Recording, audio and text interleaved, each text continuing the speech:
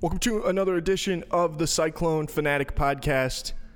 A little bit of a different thing for you guys here on your Wednesday afternoon. Earlier today, I was able to sit down and interview the voice of the Panthers, the legendary Gary Rima. That interview will run actually as part of the Cyclone Fanatic radio show.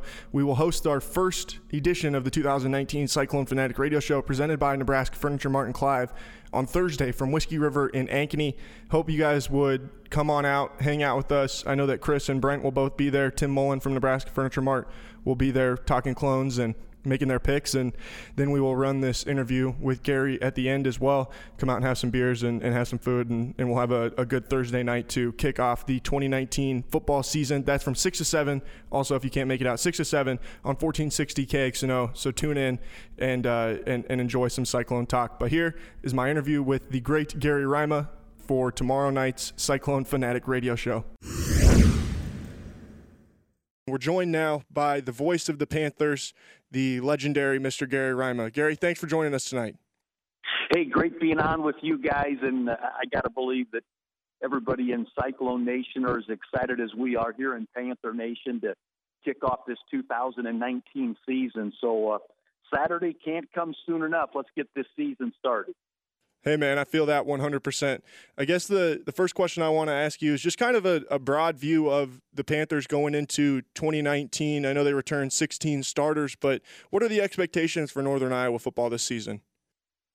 Really, the expectations are no different, Jared, than they are year in and year out, and that's to win the Missouri Valley Football Conference. If that doesn't happen, get an at-large into the FCS playoffs, be one of those 24 teams that has a shot to win a national championship through that 2014 playoff system.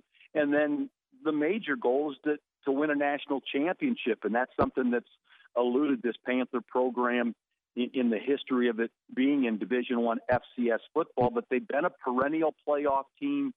They've been a perennial power, really, in FCS football, almost always rated in the top 25. At the beginning of the season, when the end of the season rolls around. So I think the expectations, even though we've got some shoes to fill, we've got some guys to replace, as always on any college team, I think the expectations are always going to be high.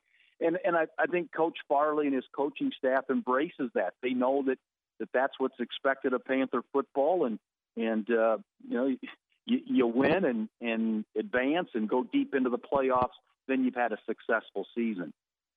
I think the thing that's really kind of caught the eye of people, especially here in central Iowa the last couple of days, is you and I is Coach Farley naming Will McElvain as the starting quarterback for the Panthers. What has the staff seen from Will here during the fall, and how do they feel that he'll be able to step in and fill the shoes of 3-year starter Eli Dunn? This was a competition that really started back in the spring, and you could almost go all the way back to a year ago in fall camp when Will McElvain was a true freshman and Jacob Keller was a redshirt freshman, and they were battling for the backup spot behind Eli Dunn. And even though Keller was listed as the number 2 and McElvain the number 3 as the true freshman, Coach Farley has said there were some situations where if they would have lost Eli Dunn for a couple of games or for an extended period, they may have went with McElvain just because of the difference that he could bring to the team, different type of player than even Eli Dunn was. And, you know, nothing against Jacob Keller because he's an outstanding talent, but that competition between those two carried over into spring ball. They came out of spring ball 1A, 1B, and then this fall. But I think it had a lot to do with the way that McElvain performed in some of the scrimmages and on a regular basis through practice. He extends plays. He's got that escapability when the pocket is crashing in around him, and he's a decent runner. He's got a strong arm for a kid that only stands about 5'10", and he's accurate too with his throwing. So I just think there's some mobility there that they really liked with him. Not that Keller can't run, Jared, but I think they just like the things that Will would show throughout practice on a regular basis. And he's got that He's got that swagger about him. He's got that confidence.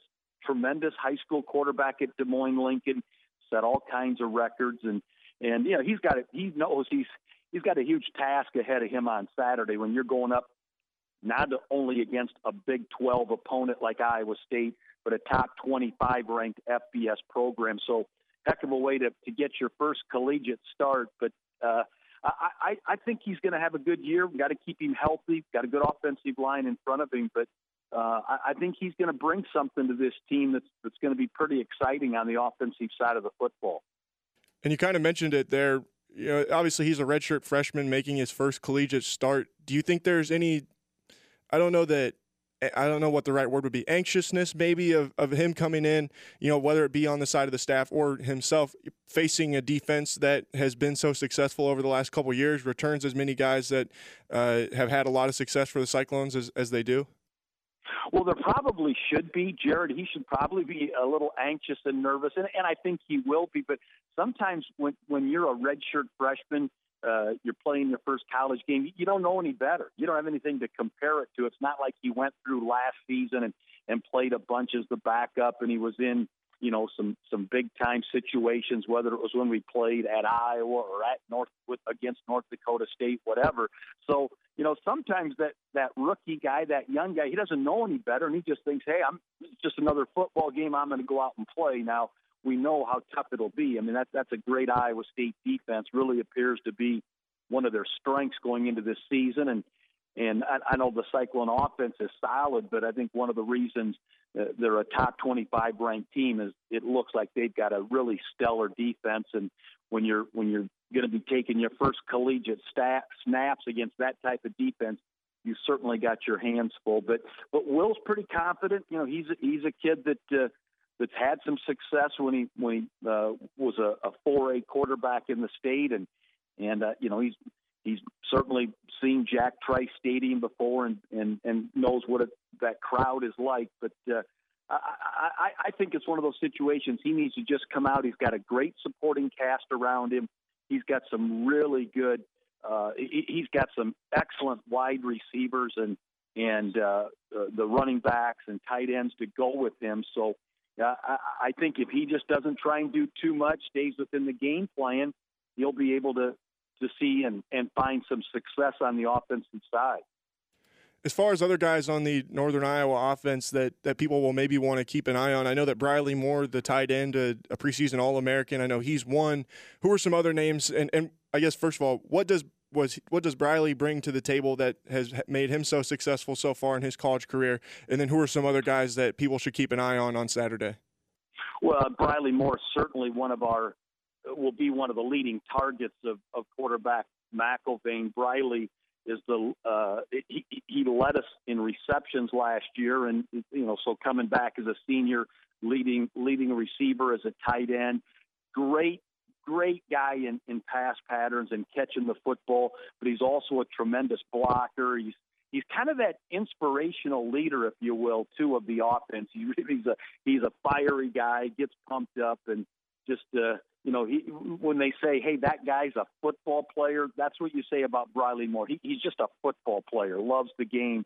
The other guys to keep an eye on, I think Jalen James and Jalen Rima, both senior wide receivers, are going to have a big senior season this year. They've looked really good. They're both bigger and stronger and I think a bit faster than ever. And then don't forget that Isaiah Weston is back. He's a guy that was pegged in to be a starter a year ago and then had a season-ending knee injury in fall practice in a non-contact drill, lost him for the entire season. And that 6'4" redshirt sophomore, his redshirt freshman year, he just made some spectacular catches.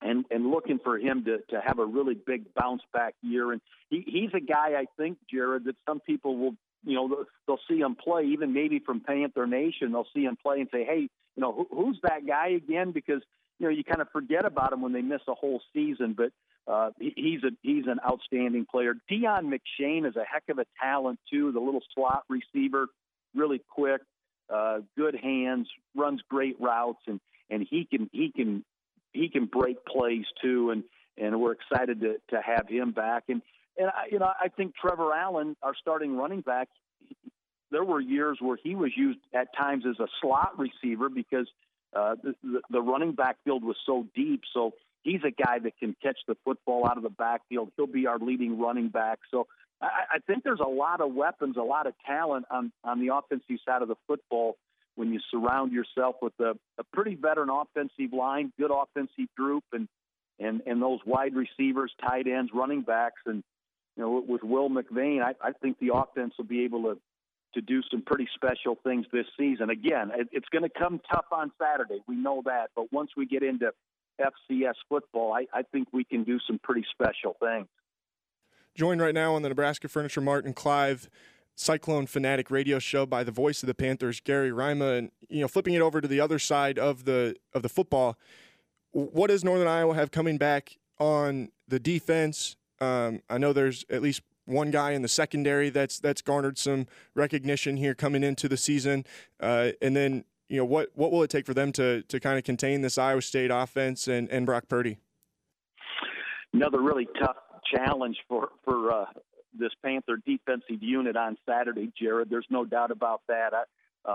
We see some pretty good quarterbacks and some pretty good offenses in the Missouri Valley Football Conference, but nothing probably like what we'll see with Brock Purdy and that veteran offensive line that Iowa State has, and really good wide receivers. And I know they lost David Montgomery, the great running back, but there's talent there in the running back field for Coach Campbell. I thought maybe there'd be a little drop-off in the receiving core with the loss of Butler, but then I look at some of those returners, guys that have 43 and 35 and 34 receptions from a year ago. So there's going to be quality there too. So we got our hands full. And going into the season, I think we felt that the secondary would be a strength with the return of Xavier Williams, who's a preseason All-Missouri Valley Football Conference selection. Christian Jagan's back. Austin Evans is back. Roosevelt Lawrence. There's some quality guys back in the secondary, and we've added a couple of really good transfers to one kid from Butler Community College in Mackay Mayberry. He may even get a start. He's looked really good. So I think the secondary looks pretty solid. We lost some guys up front in the defensive line, but when you got Bryce Pop as your defensive line coach, you don't worry too much about that defensive line. I think there's a couple of really good, big, strong guys up front, and Butcher and Brinkman, our defensive tackles. I think Ellerson Smith and Seth Davis are two really solid defensive ends. So I think the front four looks pretty good. And then it's just a matter of the depth that we'll have, because those guys just can't play 75 to 80 to 85 snaps. But again, I think Coach Pop will bring that group along.